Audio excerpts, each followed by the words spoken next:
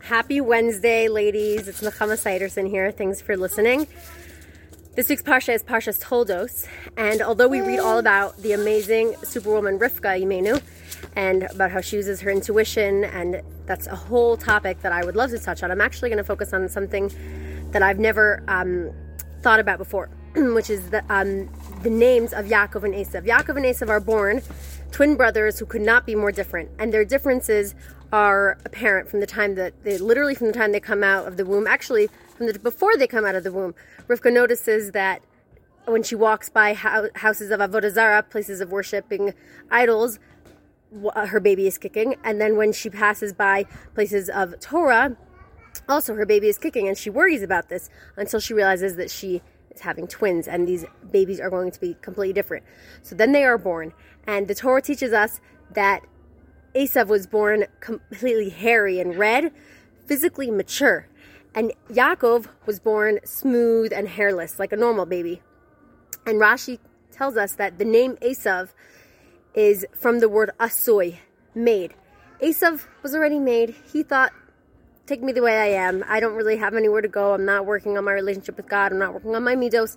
I'm just already made. I'm asoy. I'm a made man. Whereas Yaakov had the complete opposite attitude. He was Akev. The name Yaakov comes from the word Akev, heel. There's many reasons for this, but this one is that he had the attitude, I'm not perfect. I have a long way to go, and I'm just going to put one heel in front of the other, one step at a time, until I get to my potential, which is obviously a lifelong journey.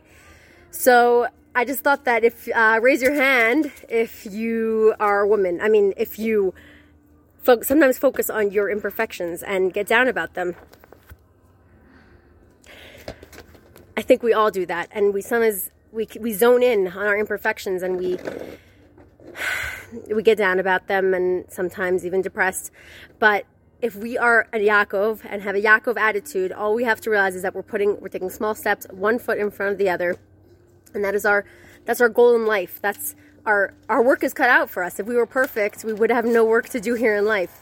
And we're not Esavs, we're not Asoy, we're not made already. We're not fine the way we are. We're always working to be better. So we have to recognize that our imperfections are the way God's plan for humanity, and they're part and parcel of our tafkid, our job on this earth.